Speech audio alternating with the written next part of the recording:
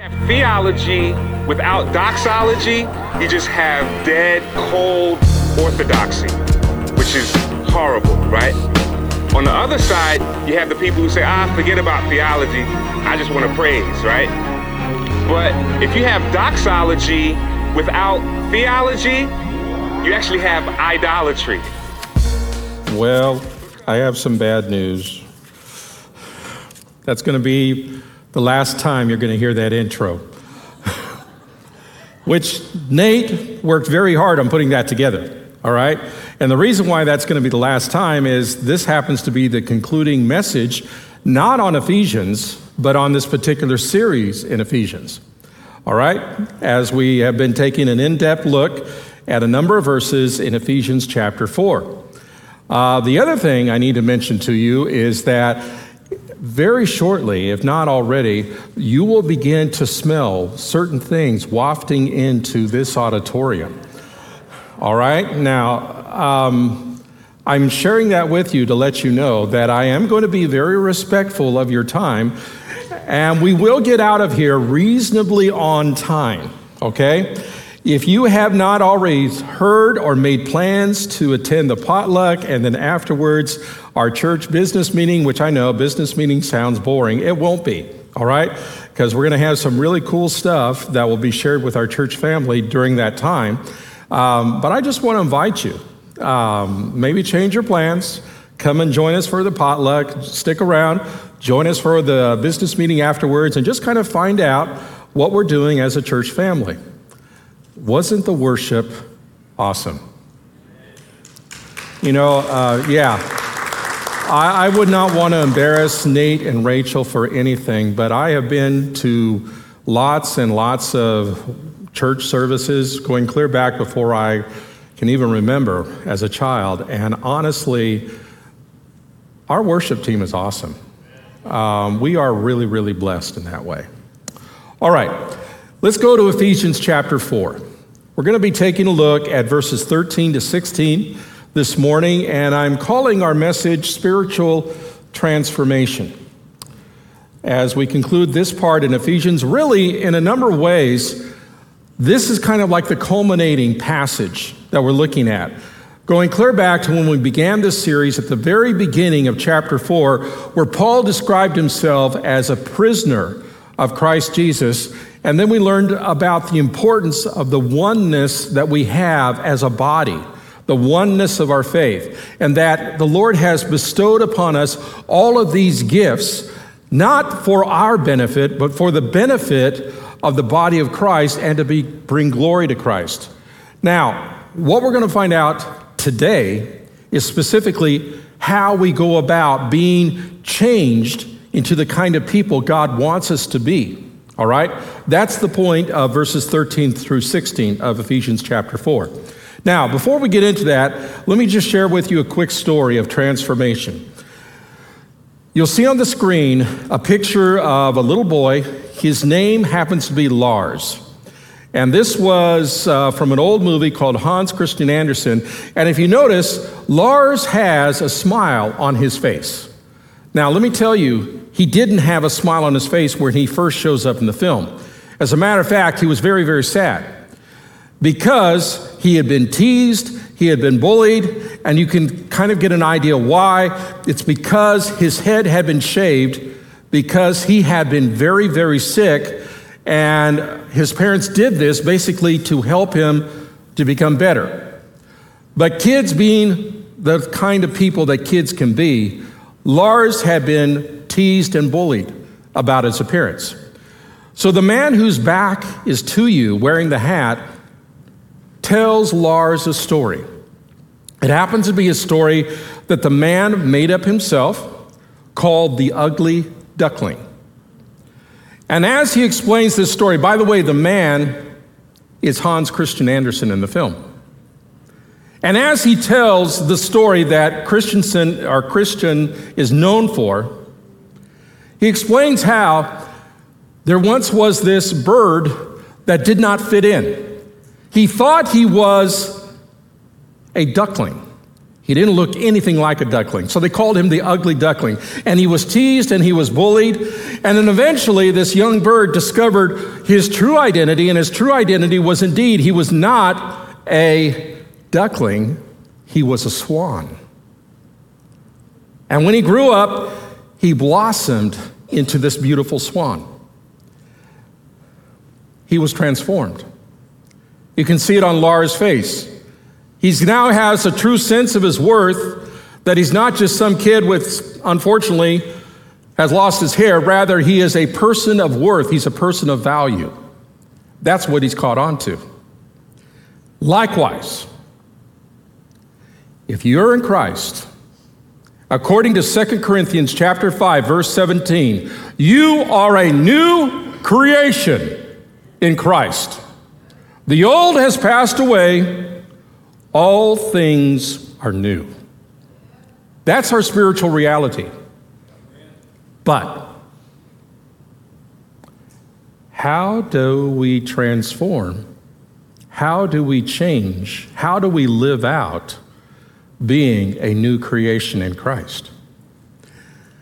That's what this passage is about that we're going to look at. All right? Now, let me first of all touch upon what we learned last week from Pastor Daniel. Pastor Daniel took us through Ephesians chapter 4, verses 11 and 12, and here it is, one more time. It says there, and he, that's Christ, gave the apostles, the prophets, the evangelists, the shepherds, some of our Bibles have pastors there, and teachers to equip the saints for the work of ministry, for the building up of the body of Christ. 5 ministry gifts that are listed there. Notice they're all provided by Jesus. We're told in 1 Corinthians chapter 12 that it is the Holy Spirit who also picks each and every gift that goes to each and every person. It is God's sovereign decision as to who gets what gift. It's the same for these. 2 purposes, though, for the gifts. First of all, they are to prepare all, not some, not the vocational staff. They are to prepare all of God's people for works of ministry, for works of service. So everybody has a gift. Everybody is called to use that gift to minister to one another in the body of Christ. 2, and there's the other purpose, to build up the body, the church. So as we grow in the Lord, we are to be ministering to one another, ministering to the body, spiritually bringing about the growth and maturity of the body. That's how the process goes. Now, that's what we learned last week. Then let's take a look at verses 13 through 16 of Ephesians 4. Until we all attain to the unity of the faith and the knowledge of the Son of God, to mature manhood, to the measure of the stature of the fullness of Christ, so we may no longer be children, tossed to and fro by the waves and carried about by every wind of doctrine, by human cunning, by craftiness and deceitful schemes. Rather, speaking the truth in love, we are to grow up in every way into him who is the head, into Christ, from whom the whole body, joined and held together by every joint with which it is equipped, when each part is working properly, making the body grow so that it builds itself up in love. Now, there is a whole lot there. The main idea that I want us to get across is this. The Lord seeks to transform his people so that, number 1, we grow up in him, and number 2, we serve and love each other. Now, there's a lot of other thoughts that Paul packs into that, but if we had to summarize it, that's the main thing that he is driving at. So, talking about spiritual transformation. Sorry, I'm an old classical preacher. We like 3 parts to our sermons, okay? This is another 3-point sermon, all right? Spiritual transformation includes 3 steps. Number one, this is from verse 13, pursuing the right goals. We better have the right focus at the very beginning, otherwise we will never get to spiritual transformation. Number two, rejecting bad alternatives. And sadly, there are a lot of bad alternatives that are out there that can get us into all kinds of trouble. And number three, growing properly in Christ, which I'll tell you up front, that involves mutual ministry done in love, as we're going to see, okay? So let's take a look again, one more time, at verse 13 for the first step, pursuing the right goals. So read with me again, verse 13. Until. Now remember, we're looking back at verses 11 and 12, the 5 ministry gifts that the Lord has given, that he has provided for his church, so that the church grows up, so that we grow in ministry one to another, until we all attain to the unity of the faith and of the knowledge of the Son of God, to mature manhood, to the measure of the stature of the fullness of Christ. Until we all attain. No child of God is going to be left behind. All of us, we all will attain eventually to the maturity that Christ wants to see in us. It's a guarantee. It's part of our process as we grow. Notice we attain this, okay? Now, that Greek word attain simply means to attain, all right? You attain something, for example, when you finish a journey. So, as Paul was traveling during his different missionary journeys with his compadres, all right, that are described in the book of Acts, whether he went to Philippi, whether he went to Corinth, whether he went to Ephesus, or whether he wound up back in Jerusalem, each time he arrived at a destination, all right? But this word attain also means, as here, to reach a goal. And there are 3 goals that Paul mentions briefly in this one verse. The first goal, notice, it's the unity of the faith. The faith. We're talking here what we sometimes describe as the close-handed doctrines, truths of the faith. The absolute essentials of Christianity. Things like, for example, that we will all stand before Christ, whether we are saved or whether, sadly, we have never come to saving knowledge of Christ. Every single person will stand before him. That's part of the faith. The reality of heaven, the reality of hell, the authority of Scripture to provide all that we need to grow in our Christian walk. That's another essential. The triune nature of God. That's another essential. The deity of Christ, that he is fully man and fully God. These are all essentials of the faith. That's part of the unity that we are to grow into. It's one reason why, guys, as Pastor Daniel and several of us, Pastor Jonathan and others, have been looking at what are we going to do in terms of future preaching ministry here at Resurrection Church.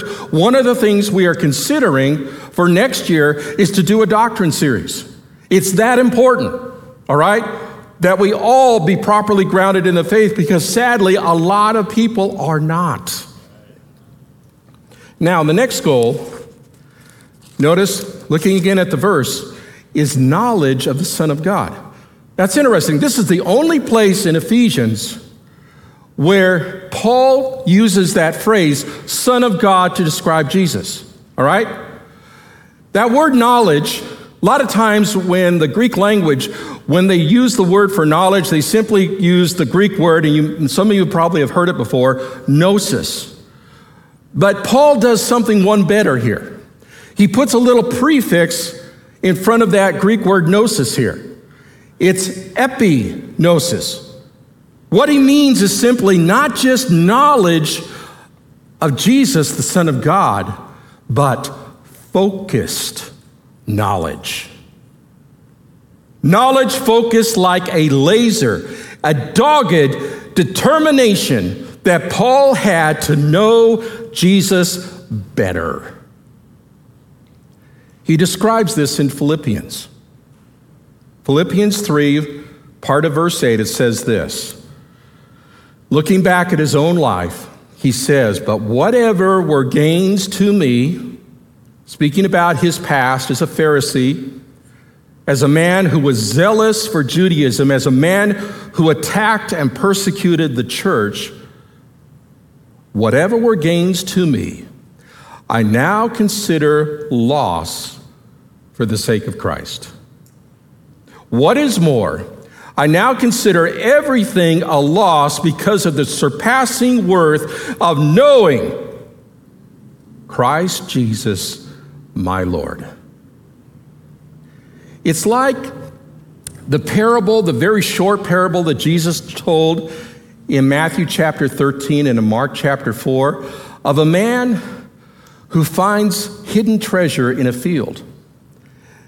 And that treasure is so valuable to him that he sells everything he has and uses all of his resources just to buy that field. Knowing Jesus was that important to Paul. It needs to be that important to us. Now, what's this leading up to? The third goal is simply to mature manhood. That's how it's phrased in the ESV translation. It actually literally says a full-grown man. Notice it's singular. Because when we get to the next verse, and Paul is talking about what we do not want to be doing, the alternatives we've got to avoid, he talks about the fact that we do not want to be children any longer. Because you get a bunch of children together, all right, 12 different children, are they going to agree a lot of times on things? No, they're not. There's going to be division, there's going to be divisiveness, there's going to end up with arguments, but that's in our past. What we are to be now is one united body. It's the same thing that Paul described in Ephesians 2:15. One united body growing in maturity. And how long is this going to take, or where are we growing toward? Notice he says, until we experience, his phrase, the fullness of Christ. When Jesus returns, when we experience what Paul says, the perfect, when the perfect comes, 1 Corinthians 13:10, when we are forever in the Lord's presence, that's the fullness. That's what we're looking forward to. Think of it this way, guys. Imagine a little thimble, okay? And we take this little thimble, and I happen to like grape juice, all right? But you know that when we celebrate communion here at church, how much grape juice do they give us? About a thimbleful, okay? So we drink that, and oh yes, it's very nice, and it is. It's wonderful to celebrate communion. But I can tell you, I'm never satisfied with a thimbleful. But that right now, kind of that thimble represents our present capacity of what we have, of what we can attain at this point. But when the perfect comes, when we all stand before Jesus, we're no longer going to have our little thimble. We're going to have a vat. We're going to have an incredible capacity to grow and to deepen in our relationship with Lord. And get this, when our vat begins to run a little low at some time in eternity, guess what? God just adds to the vat. It's a never-ending growing process. That's the fullness of Christ. Now, it's interesting. Bible scholars a lot of times like to talk about what's called the already versus the not yet. The deal is this. Are we already in Jesus? You bet we are. If you know Christ, you are already in Christ. You're already beginning to grow. These kind of goals are beginning to happen in your life. But have you fully attained it? Not even close. So we are already beginning to experience something of the fullness of eternal life here and now.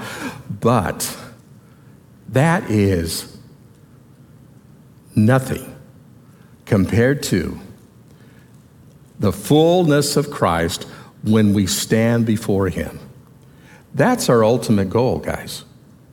And we don't want to let anything stand in the way of achieving that goal. All right, so the first step in spiritual transformation, again, is to pursue the right goals. 3 goals that he listed for us there in verse 13. The second step, verse 14, reject the bad alternatives. So let's take a look again at verse 14.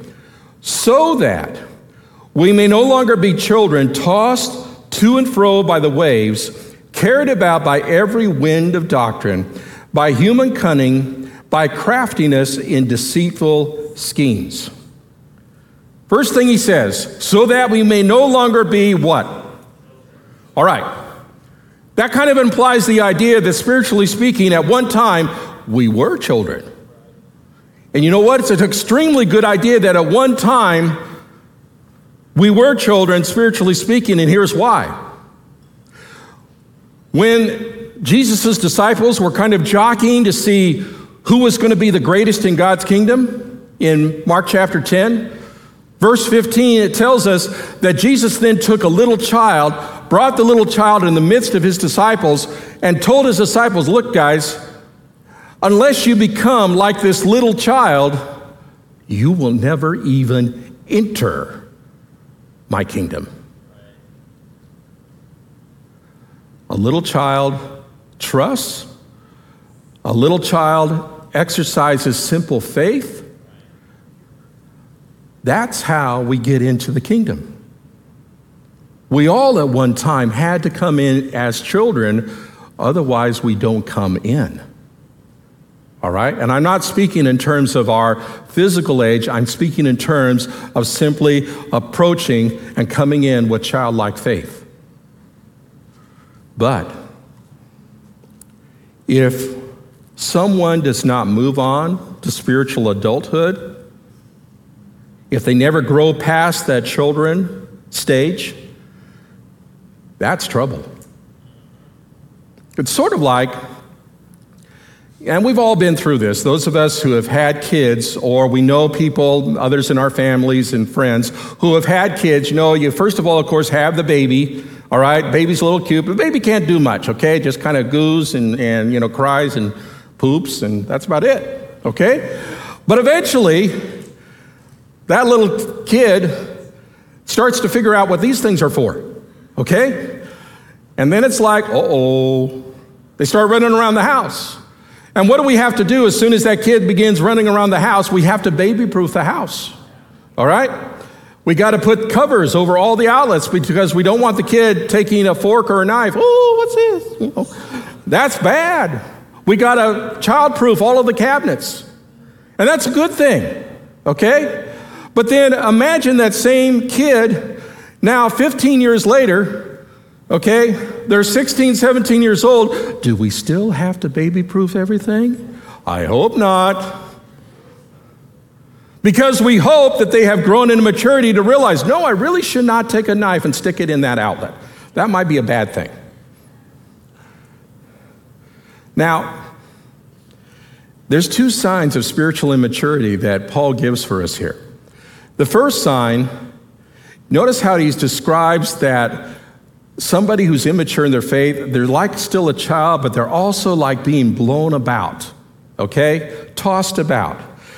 That sign, guys, is simply this: instability. The spiritual immature lack what we would call an even keel. Instead of having stability as they're buffeted about, as we are all buffeted about in this life, they bob about like a cork in a hurricane. They're susceptible to any new idea, whether good, bad, or horrible, that happens to come blowing their way. One writer, Peter O'Brien, he described it this way: the spiritually mature. Unable to come to settled convictions or evaluate various forms of teaching, they fall easy prey to every theological fad.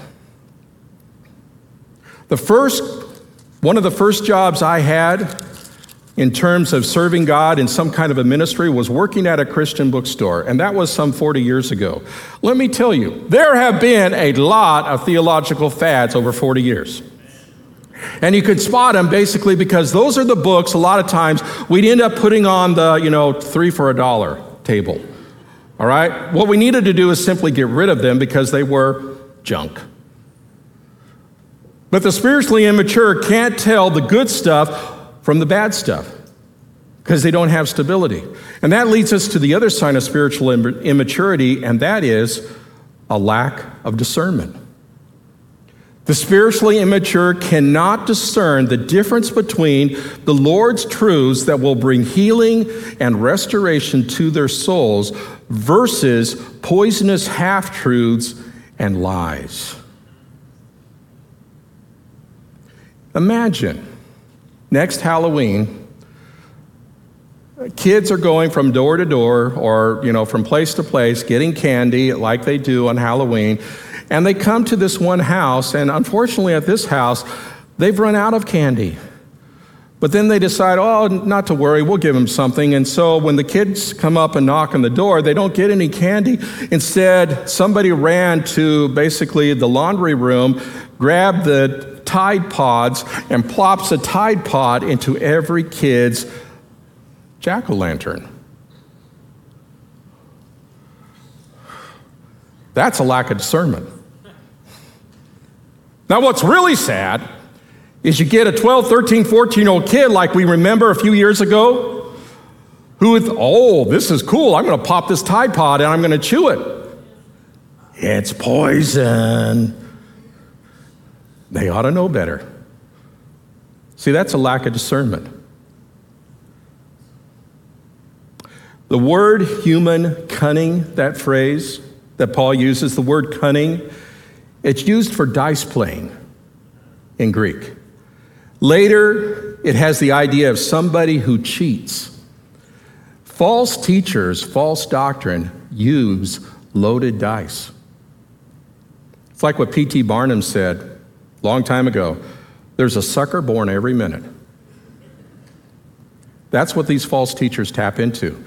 Now, before we move on, notice as well, these people, these false teaching, it's based upon what Paul says, deceitful schemes. Now, that word translated in our Bible, schemes, we get our English word methods from it. You could also translate it as strategies. But guys, it only shows up in one other place in the New Testament besides here, and it happens to also be in Ephesians. If you go with me just a couple pages or a little ways over on your app, go over to Ephesians chapter 6 and take a look. I'm going to start reading at verse 10, but I want us to focus on Ephesians 6:11. Read this with me. Finally, be strong in the Lord and in the strength of his might. Put on the whole armor of God, that you may be able to stand against the what? Schemes of the devil. Same Greek word. The point is this: behind every false teacher and doctrine is the father of lies himself. Jesus himself said in John 8:44 that Satan is a liar. It's part of his very nature to lie, to deceive. We are in a spiritual battle, folks, and it is getting darker and it is getting more deadly out there. And it will continue to do so up until the Lord returns. We have got to have discernment as to what's truth, what's real, what's authentic versus what is a lie. And by the way, what's the antidote for spiritual immaturity? Well, Paul gives it. You go with me just a few pages over to Colossians chapter 2. Colossians chapter 2. Go with me over there. Colossians 2, I want us to just take a quick look at verses 1 to 4. Here's what Paul wrote to the Colossian church, a church that was battling false doctrine, false teaching. Here's what he said. For I want you to know how great a struggle, this is verse 1, chapter 2 of Colossians. For I want you to know how great a struggle I have for you, and for those at Laodicea, and for all who have not seen me face to face. We're kind of in that category too, aren't we? We have not seen Paul face to face, and if you have seen Paul face to face, we need to talk. Okay? Let's keep going. That their hearts may be encouraged, being knit together in love to reach all the riches of full assurance of understanding and the knowledge of God's mystery, which is Christ, in whom are hidden all the treasures of wisdom and knowledge. I say this in order that no one may delude you with plausible arguments. The antidote for spiritual immaturity is Jesus. It is focusing and properly evaluating the incredible riches and knowledge and power that are available in Jesus. And we will not find it anywhere else. We want to spiritually grow up. Focus on Jesus. That's the key. Now, the third step, coming back to Ephesians, the third step in spiritual transformation is in verses 15 and 16. All right? Growing properly in Christ. So let's read Ephesians 4, 15 and 16 again. Rather, speaking the truth in love, we are to grow up in every way into Him who is the head, into Christ, from whom the whole body, joined and held together by every joint with which it is equipped, when each part is working properly, makes the body grow so that it builds itself up in love. Notice this begins with truth and love. Now, in the ESV translation, like some other Bibles, it says, speaking the truth in love. It's also possible, guys, that Paul may have meant more than simply speaking the truth in love, okay?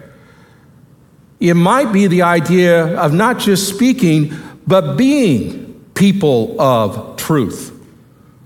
People who are authentic, even though they are imperfect followers of Jesus.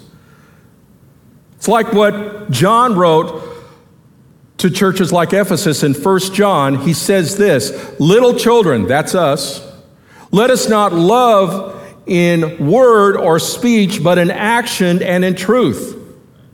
If our life doesn't match our words, what good is our words? If our life we're living is not supported by us actually telling people the source of our values, the source of our new birth, what good is our life if we don't have words to back it up? Truth and love, they have to go together. It's like what John Stott, he wrote a lot of books during his long life. He says this, truth becomes hard if it's not softened by love. Love becomes soft if it's not strengthened by truth. It's two sides of the same coin. Let's go on. Notice here as well, Paul says that we are growing in every way into Him who is the head. That's Jesus. Now that Greek word there for head, kephale, it can mean either the idea of a ruler or the idea of source or origin. Just happens to be that Jesus is both for us. He is our ruler, He is our Lord, and as this verse says, He's also the source or origin of our spiritual life. He actually told us this, He told His disciples, and He told us in John 15:5, where He says there, I'm the vine, you are the branches. Whoever abides in me and I in him, it is he that bears much fruit. From apart from me, you can do lots of things. Good, you are paying attention. Let's try it again. Apart from me, you can do nothing. Growing in Jesus means staying connected to Jesus. It doesn't happen any other way. And we know that because every time that we've tried to grow on our own and we're kind of getting sloppy in terms of our personal devotions, we're getting sloppy in terms of what we're focusing our minds on, we don't grow, do we? We start going backwards. Why? We're starting to lose our connection to the head. Now, that doesn't change the fact that we're a child of God, but it sure changes our idea of our spiritual joy we have in our walk with the Lord, doesn't it? You want to grow in Jesus? Stay connected to Jesus. And finally, last part of verse 16. He says there, talking about keeping community in Christ, staying together as a body in Christ. We are to be joined and we are held together. These words mean virtually the same thing, but the idea is this is an ongoing effort. It's not a one-time deal, guys. We got to keep being joined. We got to keep holding on to each other.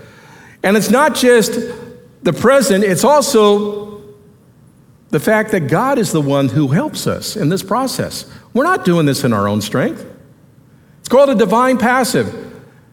It means simply that we're doing something and God is strengthening and helping us to be able to do it. Being joined, being held together. And, Paul used this kind of wording earlier in Ephesians. Back in chapter 2, verses 19 to 21, he says this, "So then you," that's us, the church, "are no longer strangers and aliens, but you are fellow citizens with the saints and members of the household of God, built upon the foundation of the apostles and prophets, with Christ Jesus himself being the cornerstone, in whom the whole structure being joined together." That sounds familiar. By the way, that's a word Paul made up. Doesn't show anywhere else in Greek literature before here. So he created his own word. Joined together grows into a holy temple in the Lord. Now, let me tell you something that they knew, all right?